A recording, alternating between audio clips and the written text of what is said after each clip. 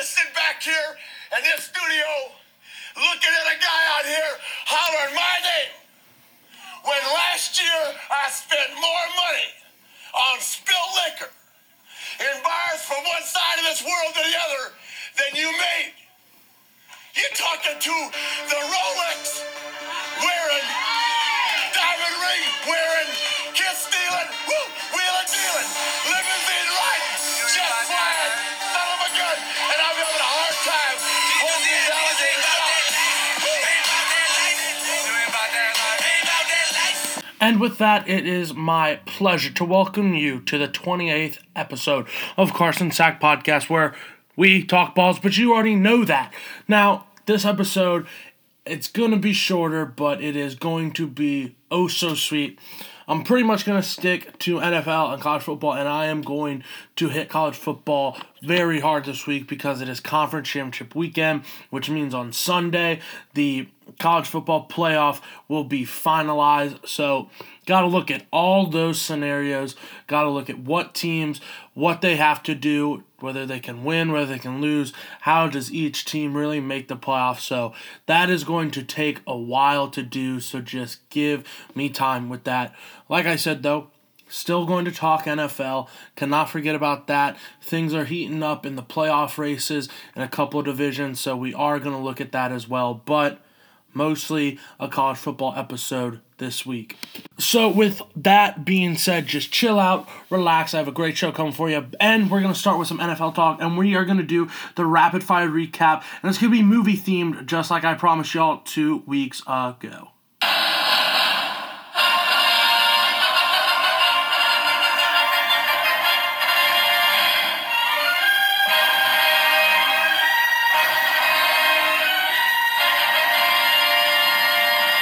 First game, boom. The Chargers beat the Cowboys this week, and not even Matthew McConaughey could save them out there, as I'm not buying this Dallas club. And the Cowboys, once again, how to lose a guy in 10 weeks, Ezekiel Elliott, can really just make you cry like a great rom-com. Chargers head back to Tinseltown with a 28-6 win. Next game, boom. The Redskins went full documentary on us this Sunday with My Culture Isn't a Costume and stuck their docks 12 feet deep in the Giants for a 20-10 win. Ben McAdoo looks to be hanging out with Johnny Knoxville and Steve-O as he benches 14-year starter Eli Manning, making him a true jackass. Eli, though, has always followed the golden rule set by Tropic Thunder's Kirk Lazarus. Eli may have a few dumb looks on his face from time to time, but he's never gone full retard. Next game, boom. The Browns and Deshaun Kaiser-Soze and the rest of the usual suspects went to Cincinnati, where Ralphie and the Bengals fans were happy because the Red Rifle showed up for a big game, while AJ Fried Green Tomatoes did just that to the Browns secondary, fried them. Bengals 30, Browns 16. Next week, though, we get to see just how high Josh Gordon can get. Practice high, play high, put up high stats. Shout out to Method Man. Hope that Harvard degree is doing you well. Next game, boom. Packers and Steelers give this game the Oscar for best Week 12 drama as Chris Boswell hits the game-winning field goal as time expires. The Steelers offense reminds me of Dodgeball the movie. Not the best of all time, but a guaranteed fun time and a laugh while watching. And the Steelers have dodged, ducked, dipped, dive, and dodged their way to a 9-2 record sitting atop the AFC North, while the Packers are just like the new Transformers. You sub out Shia LaBeouf for Mark Wahlberg and Rodgers for Hundley, and it's just not the same. Next game, boom. In Atlanta, Julio Jones was just like Django, unchanged, as he has over 250 yards receiving and 2 touchdowns. The Buccaneers were just like the D in Django, silent as they fell flat on their faces, just like the Pirates of the Caribbean movies did after the third one. Ryan Fitzpatrick channels his inner Jack Sparrow with a little yo-ho, yo-ho, yo-ho, it's a backup's life for me, as the Buccaneers are sent back to Davy Jones' locker 34-20. Next game, boom. Tyrod Taylor is back at starter for the Bills, proving the original is always better than the sequel. The Chiefs are falling just as hard as Vinny Chase and Medellin did after the screening at the Cannes Festival. Andy Reid and his entourage fall to the Bills 16-10. Next game, boom, the Jets tried to pull off a miracle landing just like Sully did, landing back in New York with a win, but Cam Newton and the rest of the Panthers, just like Denzel Washington, took flight on their way to a 35-27 win. Next game, boom, Bears-Eagles, and the Bears' performance Sunday left me as sad as the first time I was after I watched the breakup. Spoiler alert, ladies and gentlemen, they should have gotten back together at the movie. Damn it still gets me to this day. The Eagles right now look like Rocky 2 Rocky, not Rocky 5 and just Rocky 6, the one called Rocky Balboa. Let's be honest, ladies and gents. Those two movies ruined the franchise, as Wentz is standing atop of the league saying, "Yo, Adrian, I'm not a boss." Eagles 31, Bears 3. I apologize, Sylvester Stallone. That was an awful impression of you. Next game, boom, the Seahawks were sleepless in Seattle after a 24-13 win over the 49ers, leaving Pete Carroll to once again scream, Wilson! Wilson! So Russell can come and save the day and make sure the Seahawks' playoff chances aren't cast away. Next game, boom, Broncos, Raiders, who are coming straight out of Compton. Crazy motherfucker named Derek Carr, throwing 2 TDs with a sawed-off, while Aqib Talib for the second straight year was a body snatcher as he swipes Michael Crabtree's chain. Trevor Siemian was thrust into the star role Sunday after Paxton Lynch, just like Steve Carell in the 40-year-old version, could not score. Raiders win this one 20-14. Last game, boom, Ravens-Texans, where Danny Woodhead showed off his Mr. Woodcock, just like Billy Bob Thornton, with 4 receptions. The Texans, though, are one more bad Rotten Tomatoes review away from going from the big screens to straight to DVD releases. To seal the game, Joe Flacco showed off his Lightning McQueen-like wheels, sealing this one for the Ravens 23-16. And that does it for this week's Rapid Fire Recap, and I really put a lot of work into that with the movie themes, and like I said, in the coming weeks, there is going to be more themes. Not really sure what they're going to be, so if you have any ideas, text me, tell me in person, snap me, slide in my DMs. I'm on every social media, so just get a hold of me. I would love to hear from you all, and since we are on that topic of hearing from you all, please subscribe, review, and like this podcast on iTunes, or guess what? I'm on SoundCloud, ladies and gents, so just listen however you can, because it means so much to me. Also, it is super hard to make one of these, and shout out to my boy Donovan Hester, who was on last week's episode. He is trying to get his own podcast started up, so I hope that turns out well. He's a great friend of mine, and you all heard him last week. He knows what he's talking about. So, Dono, I give you a little plug. I expect you to give me a little plug when you get your thing going. I'll look out for his podcast. And like I said, review, subscribe to mine. You better do the same damn thing for his podcast. And like I said, this upcoming week, there's only really 5 games that I need to talk about at length. The first one is the Vikings at the Falcons. This is a big game for both of these NFC teams. The Vikings, they are winning each game, and it is so surprising to me because their defense, yes, totally good, one of the best in the league, but Case Keenum has just played so well this year, and it is just uncharacteristic of him to do that. I like Case as a quarterback. I really do. I like him as a guy. But the Vikings said that once Teddy Bridgewater got back healthy and cleared, which he is now, that they still think he is their quarterback of the future for their franchise. So I think it's good that Case is playing so well for the Vikings because the Vikings can shop him around draft time and maybe get a 2nd or 3rd round pick for him, and that can help build and add talent to the offense, to the defense. The Vikings are in a good situation right now with both their quarterbacks. I know some people would say, it's quarterback controversy. Right now, not really. You let Case finish it out until he starts playing pretty bad, and then you shop him around, and then Teddy Bridgewater, hey, how you doing? He has all the tools to be a great quarterback in the NFL. Throw him in there. Or, hey, trade Teddy, trade him to the Browns. Great fit. Falcons, they're sitting at 7-4. They need this win. This would be a huge win for them within the NFC South to get them right back in the picture. There's another big NFC South game that I'm going to talk about next, but in this one, I like Atlanta's the favorite here, which I find a little surprising.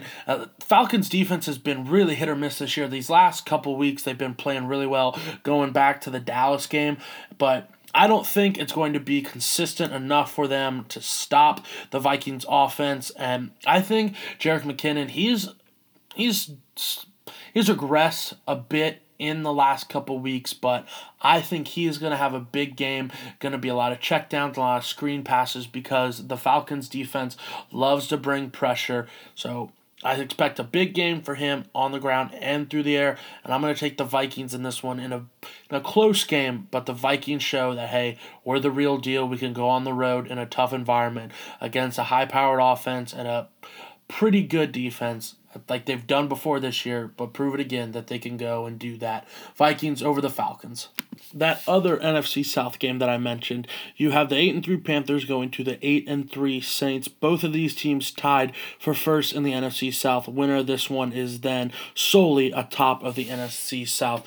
The Saints are favored in this game. I do ultimately think that the Panthers win. I know that's a bit of a bold claim, but Cam Newton and the Panthers are just finding ways to win games that they're just tough, just scrappy wins, and I think that's what this week's going to be. I think it'll be a little bit high scoring considering both of these defenses are a little bit better than what they've been expected to be. Luke Kuechly for the Panthers, the best linebacker in the league right now. And then the Saints defense in that bend don't break mentality, but is one of the best scoring defenses in the league. So it contributes in both ways. I think Cam and the rest of the Panthers somehow find a way to overcome the high-powered Saints offense.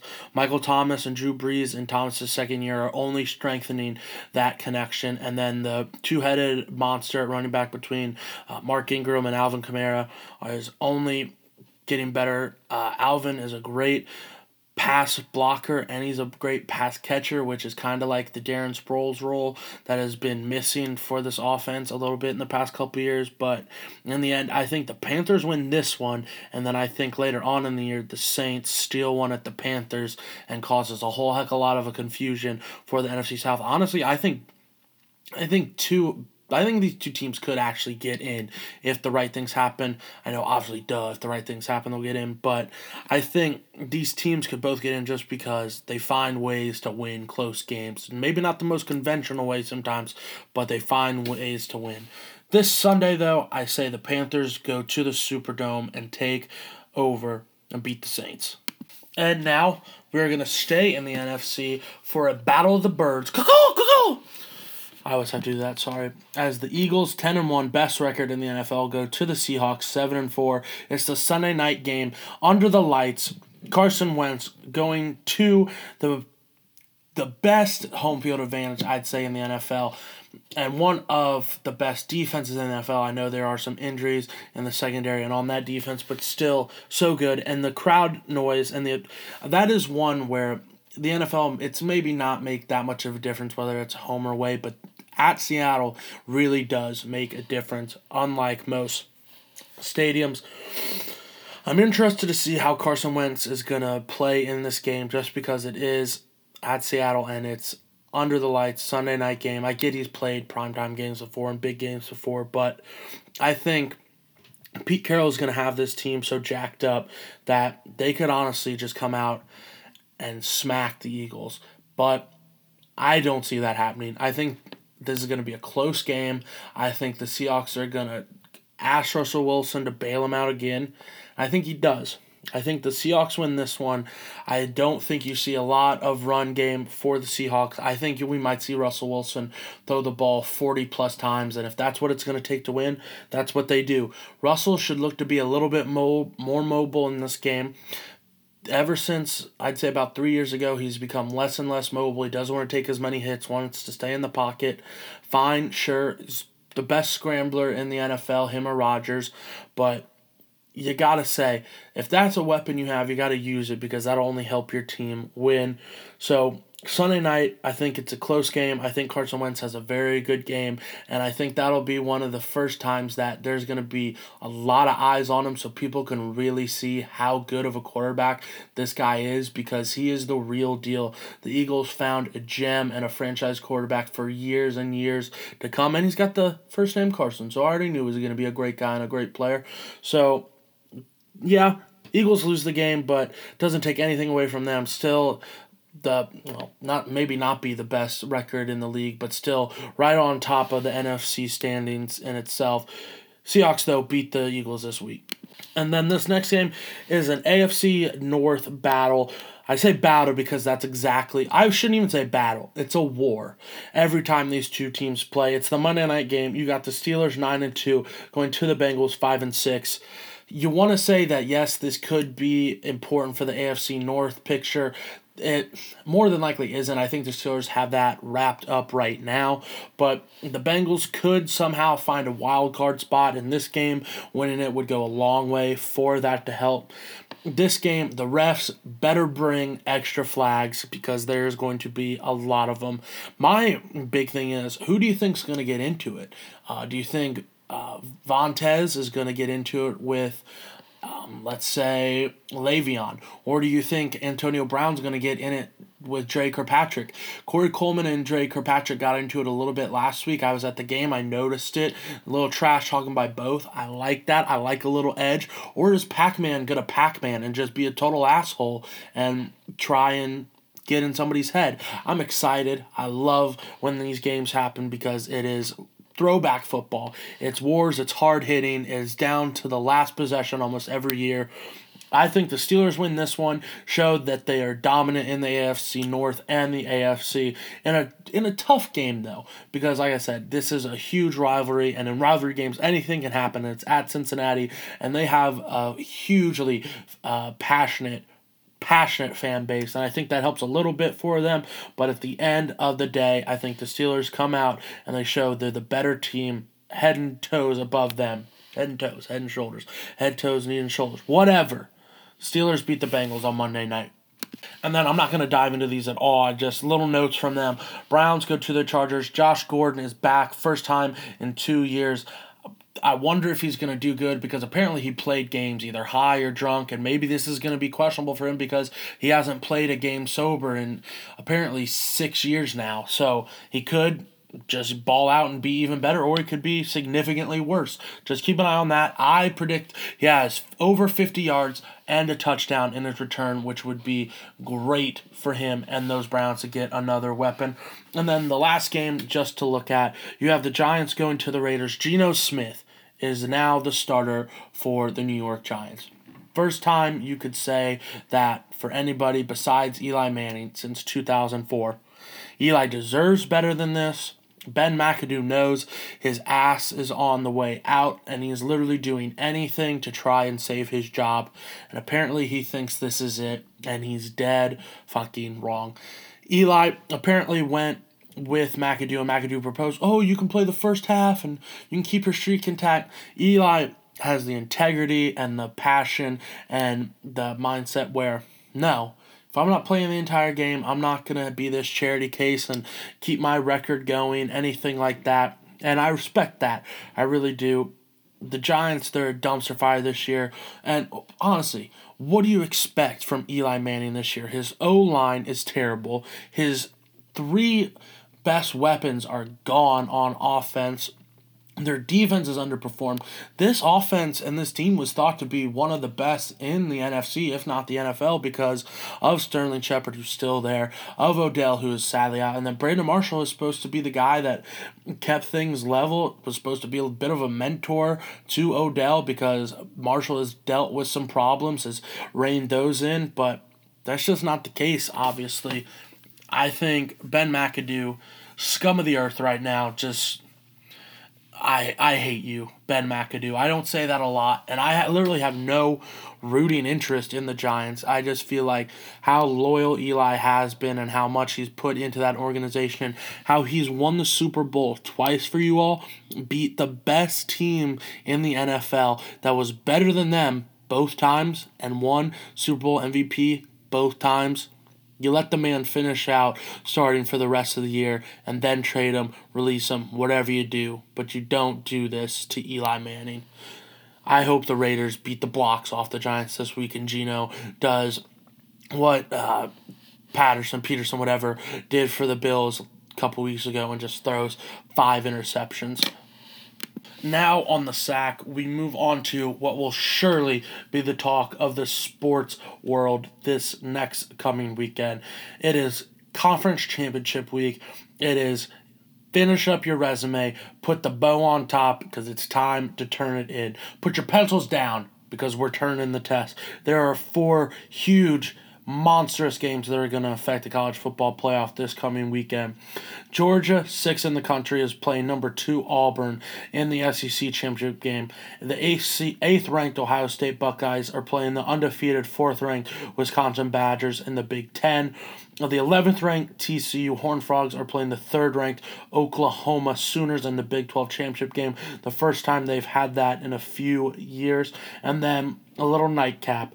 Miami, 7th in the country, is going to play number 1 Clemson. A little questionable about them being number 1 at 8 p.m. in the ACC championship game. Now, I'm going to go one by one, talk about these games a little bit, and then just going to say who wins, and then after who wins each game, then after that, going to talk to you about who I think should be in the college football playoff after the fact, who wins what this coming weekend. So I think the biggest one that we really need to talk about is the SEC championship game. Georgia 6th, Auburn 2nd. The big thing here is this game is now at a neutral site rather than at Jordan-Hare Stadium, a.k.a. Auburn's home field. I think that did play a little bit of a part to Auburn's win. That environment just gets the players going and just keeps them on the up and up, doesn't ever let them get down, even when they might be playing bad, because those fans are so energetic and so rowdy. But you look at the first game, how bad Auburn did beat Georgia. You can't put it all on just a home field advantage. You got to say Auburn showed up and Georgia just did not. Another big thing to look at this, Kerryon Johnson, who had 32 carries and 167 yards against Georgia last time they played. Johnson might not even play. He has a shoulder injury, but you got to think. SEC championship game, you win this, you do punch a ticket to the college football playoff, and then you have a month and a couple days to rehab that shoulder and get ready for the college football playoff first game. You do it. I expect him to be out there. He might not get the 32 carries. He should, I still think, at least get 20 to 22, which I know on that shoulder I don't want him to cause severe or future damage, but you go out, you play, because this is the biggest game of the season and the biggest game of your life so far. And then Jarrett Stidham, 214 passing yards and 3 scores for them the last time they played. His ability to air it out helps, and he's a bit mobile too. Not a lot of people think about him being a mobile quarterback, but he's got some wheels. I mean, he ran for a touchdown last week against Alabama, so he's respectable enough as a runner where you need to respect that, and a nice little compliment on read options to Johnson. I think he is going to play well again. I think the whole neutral field, though, and I expect more Georgia fans to be there because it's in the Georgia Superdome.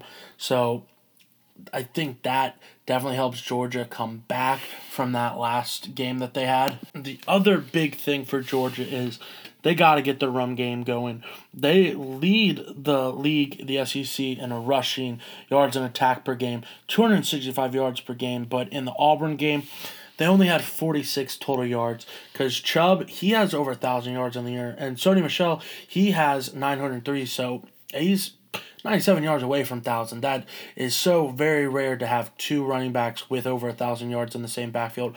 Ohio State's done it a couple times, so there's that. But if Fromm, the quarterback for Georgia, can get enough out of the run game where they have to respect it, he can throw some play actions, and they can air it out a little bit, that really opens up the play calling and the offense for Georgia, which only helps them in the long run. I think Georgia's defense takes it very personal. I think Kirby Smart takes it very personal how poorly they performed in the first game and how Auburn was able to put up so many points. But Gus Malzahn is one of, if not the best, offensive-minded coaches in college football. So you got to understand he's going to probably have a whole new game plan, even though it's been only 2 weeks since they played each other. Well, 3 practice weeks, but he'll probably have so many new wrinkles, so many new things for that Auburn offense that Georgia, yes, study the tape, obviously, look at it, but expect so many things that you haven't seen out of the Tigers. So, now, what apparently we've all been waiting for, my prediction on this game. I've tossed and turned about this one, ladies and gentlemen. It's kept me up at night. I've woken up in a cold sweat a couple times this past week trying to decide who do I think is going to win this game. Do you pick Auburn, the 2-loss team? Do you pick Georgia, the 11-1 team who has only lost to Auburn?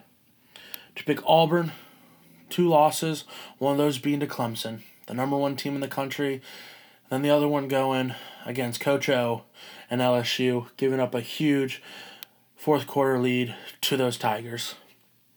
It's hard to beat the same team twice in a same year. If Kerryon Johnson doesn't play, give it to Georgia, but I think he plays, and I still give it to Georgia. Georgia wins this one against Auburn in a very close game, but give the Bulldogs the SEC championship this year. Next game, we look at the Big Ten championship game between Ohio State, they're 8th in the country, and then 4th ranked, the Wisconsin Badgers. The parallels between the Ohio State team of this year and the national championship team from 2014 is astounding. One, they needed a lot of help to get into the college football playoff back in 2014, and now is the same. They need that help. Could quite possibly get that this coming weekend. The big narrative, though, is a lot of unknown players are stepping up for the Buckeyes just like they did back in 2014, like a Joey Bosa, like a Michael Thomas, like an Evan Spencer, like a Cardale Jones, like a JT Barrett.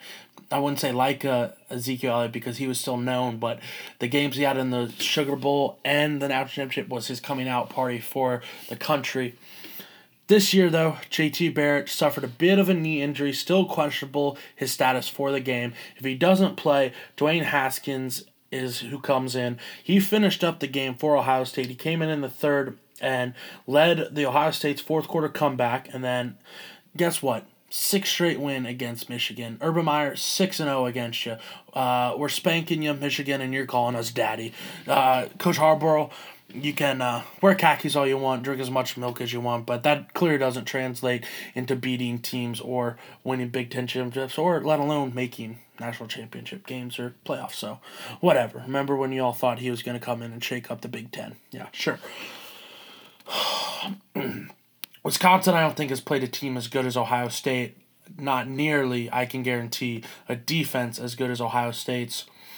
Ohio State's front line is the best in the country. I will say that and stick by that. Their secondary at the start of the year was exposed. They have gotten better. Denzel Ward has found himself and become the leader of that secondary. I just think Ohio State's defense is so much better than Wisconsin's offense, and I don't think there's going to be enough answers for the defense that is going to bring so much pressure and stop Wisconsin's run game. Yes, Wisconsin is always, they have corn-fed boys up front. They go 315. They're agile as hell. They big, but they nimble. I don't think it matters. I think Wisconsin gets down early. I think it forces them into passing situations that are obvious. I think the D-line for Ohio State gets to pin their ears back. Joey Bosa, Sam Hubbard, Tracy Sprinkle, all of them. They have the opportunity to get sacks and stops, and then the secondary knows it's going to be a passing down situation, so they are ready to play the ball, know they have to lock up their guys. I don't foresee it being a 59-0 win like it was in 2014.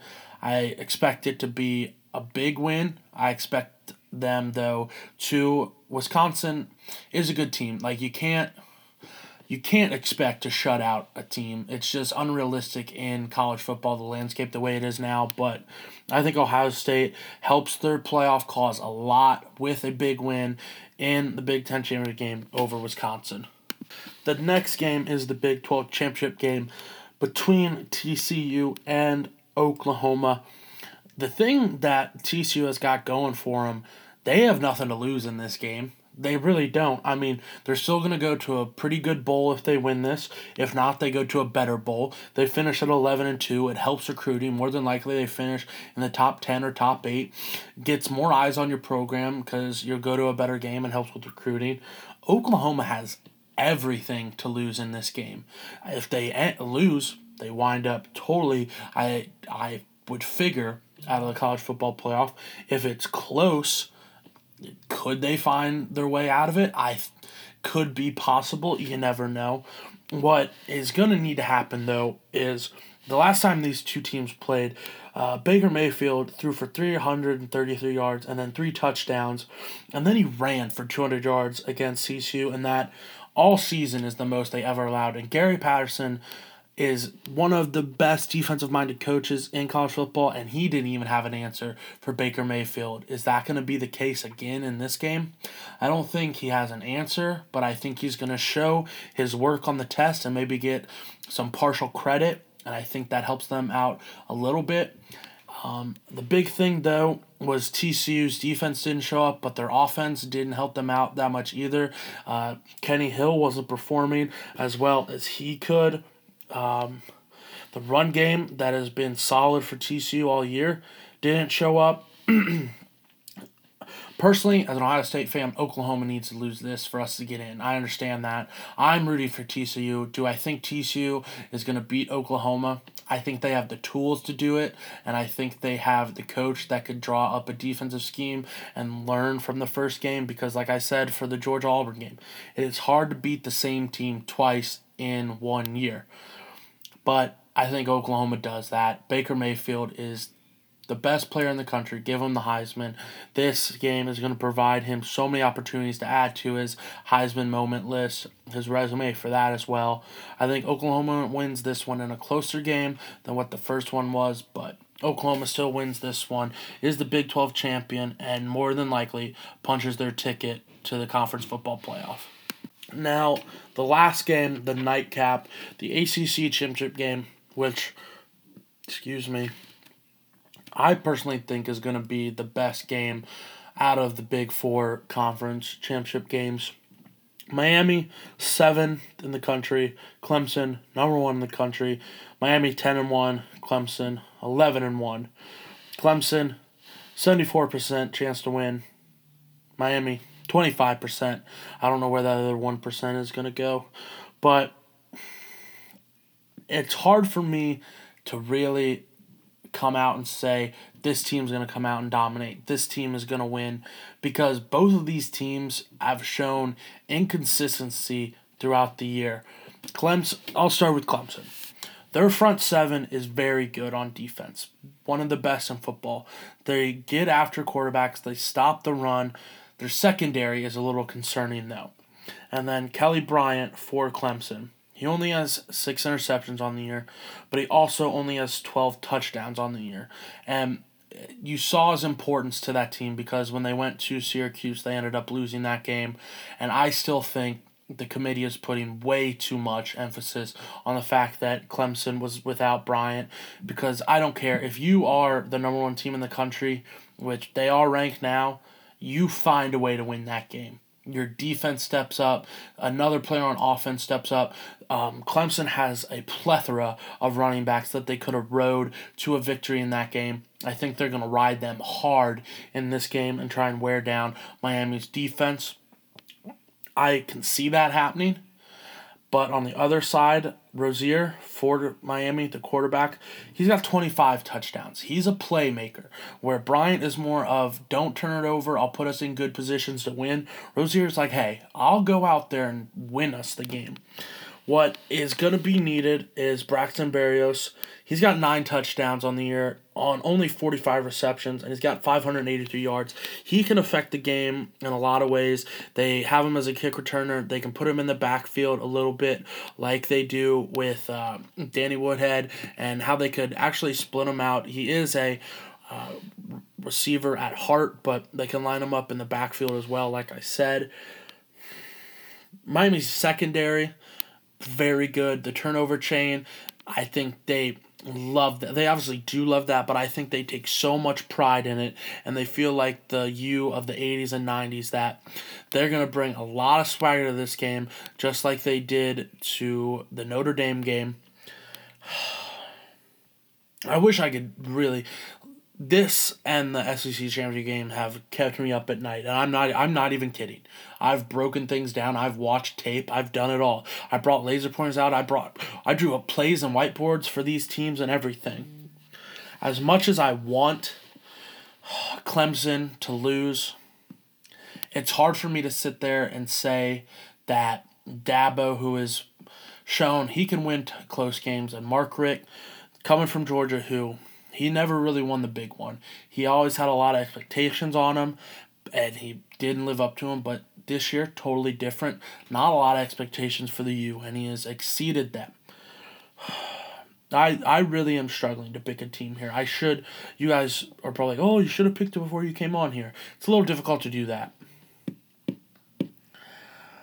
Fuck it. At the end of the day, I think Rozier, Miami's quarterback, makes big plays enough for them to win. I think Bryant, the quarterback for Clemson, just doesn't do it for him. I think Miami's defense finds a way to slow down the stable of running back that Clemson has. And Miami, you're the ACC champions of 2017. And what does that do for the playoff? I have no fucking idea. So let's now dive into that. But before that, there are two other conference championship games. Doesn't have any effect on the college football playoff, but Stanford and USC playing the Pac-12 championship game on Friday.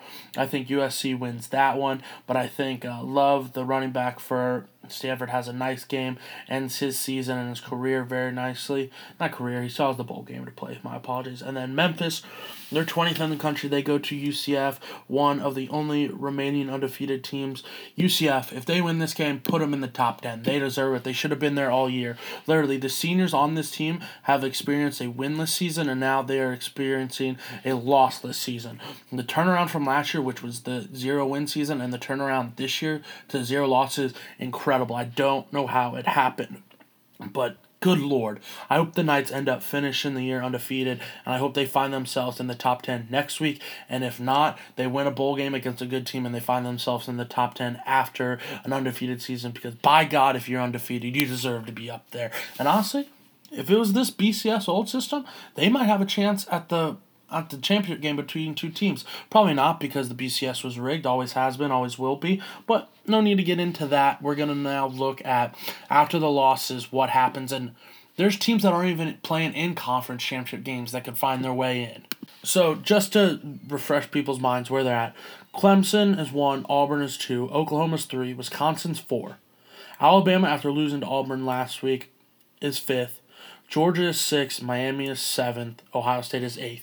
I think after Ohio State at 8th, you draw the line. Nobody after them is going to get in. I hate to say it, but it's just not going to happen. So with that, just to recap who the rankings are in order: Clemson, Auburn, Oklahoma, Wisconsin, Alabama, Georgia, Miami, Ohio State. Miami is 7th, Ohio State is 8th. I think after that 8th, you draw a line. Nobody past this is going to get in. Now, let's just go game by game that what would happen if my predictions are right. So, Clemson at number 1 is playing number 7 Miami. If Miami wins, Clemson is obviously out of the top spot and obviously, I think, out of the college football playoff. So, we leave it at that. Let's just now push teams up after that. So Auburn would be number 1 if they win. But I predict Georgia is going to beat Auburn. And I think Georgia finds its way back into the college football playoff because their resume is good enough. Even though the Auburn loss was not a good one, it is still a loss to a team that went and beat Alabama and then beat you earlier in the year, and you showed you can rebound and play better. And then Georgia beat Notre Dame earlier in the year, and Notre Dame is still thought of as a good team. I mean, still 15th in the country. That's a good, solid win. And then you look at Oklahoma, who I think does end up sliding by TCU. If this is the case and that does happen, Clemson and Auburn are gone. I think Oklahoma, rightfully so, slides up to the number one spot, and their resume is good enough. Baker Mayfield, the Heisman winner, I believe. Oklahoma deserves their number one spot. You go on the road, you beat Ohio State badly, you beat TCU, beat Oklahoma State, you beat TCU again. Yes, you fuck up and lose to Iowa State, but they, at the end, kind of found some success and were ranked in the top 25 for a little bit, and they also beat TCU. So Iowa State, I don't like you a lot. I don't think you're that great, but you're respectable. So Oklahoma ends up sliding to number one. This is now where things get a little tricky because Ohio State, I think, is going to beat Wisconsin. So right now, the only team that was in the top four coming into this week, Oklahoma slides up to number one. I think Clemson is totally out because of the loss to Syracuse. Granted, the loss to Miami would look good, but the loss to Syracuse takes you completely out. Auburn, 3 losses, completely out. Wisconsin, no quality wins, completely out. So that leaves Alabama, Georgia, Miami, and Ohio State with 4 teams and 3 spots available. I think Georgia and Miami get in. Where it comes in discussion is Alabama and Ohio State. I think that is going to be the 4th seed, and I think the committee is going to need a lot of discussion for that. And then, just to clarify, I think Oklahoma's 1, and then I think Georgia is 2, Miami 3, or depending on who this 4th team is, could be 4th. Alabama, they only have one, I guess I'm air quoting this, quality win against Mississippi State at Mississippi State, where Alabama, my apologies, played drastically worse than what they have been all year. They haven't been tested really all year, though. That was their first really big on-the-road test. It was thought to be Florida State that first game of the year. 1 versus 3 was going to be huge, was going to be close game, was going to be such a resume booster for the playoff, but FSU has proved to be dog shit this year, and I know they are without Francois, their starting quarterback, but there's so many other problems in that program right now. Hey, Greek life, not suspended, you're suspended. Alabama, I guess their only other good win, is against LSU. It was at Alabama, so still a good win. LSU right now is sitting at 17th. They'll probably stay around the 17th or top 15 range. So, yeah, you got that. You look at Ohio State, though. They beat Penn State, and they're 9th in the country. So you got that going for you. Their 2 losses, they're bad. Yeah, Oklahoma, good team, number 1 team in the country. But they came in to your house and smacked you. Then you end up beating Penn State in a close game, maybe the best game of the year. Huge comeback, riding high, feeling good. Win out, we are in. Then you go and lay a dud at Iowa. At Iowa, yeah, it helps your case a little bit, but still. Then you go to the Big Ten championship game. Well, you beat Michigan, sure, whatever. You also beat Michigan State, who is still thought to be, they're 16th in the country. So let's not sleep on that either. So we look at this now. Michigan State and Penn State, and then a win against 4th-ranked Wisconsin in the Big Ten championship game to win the Big Ten championship. It's hard for me to say yes, 2-loss team, 2 losses, but a very bad loss from Alabama and 2 very wins.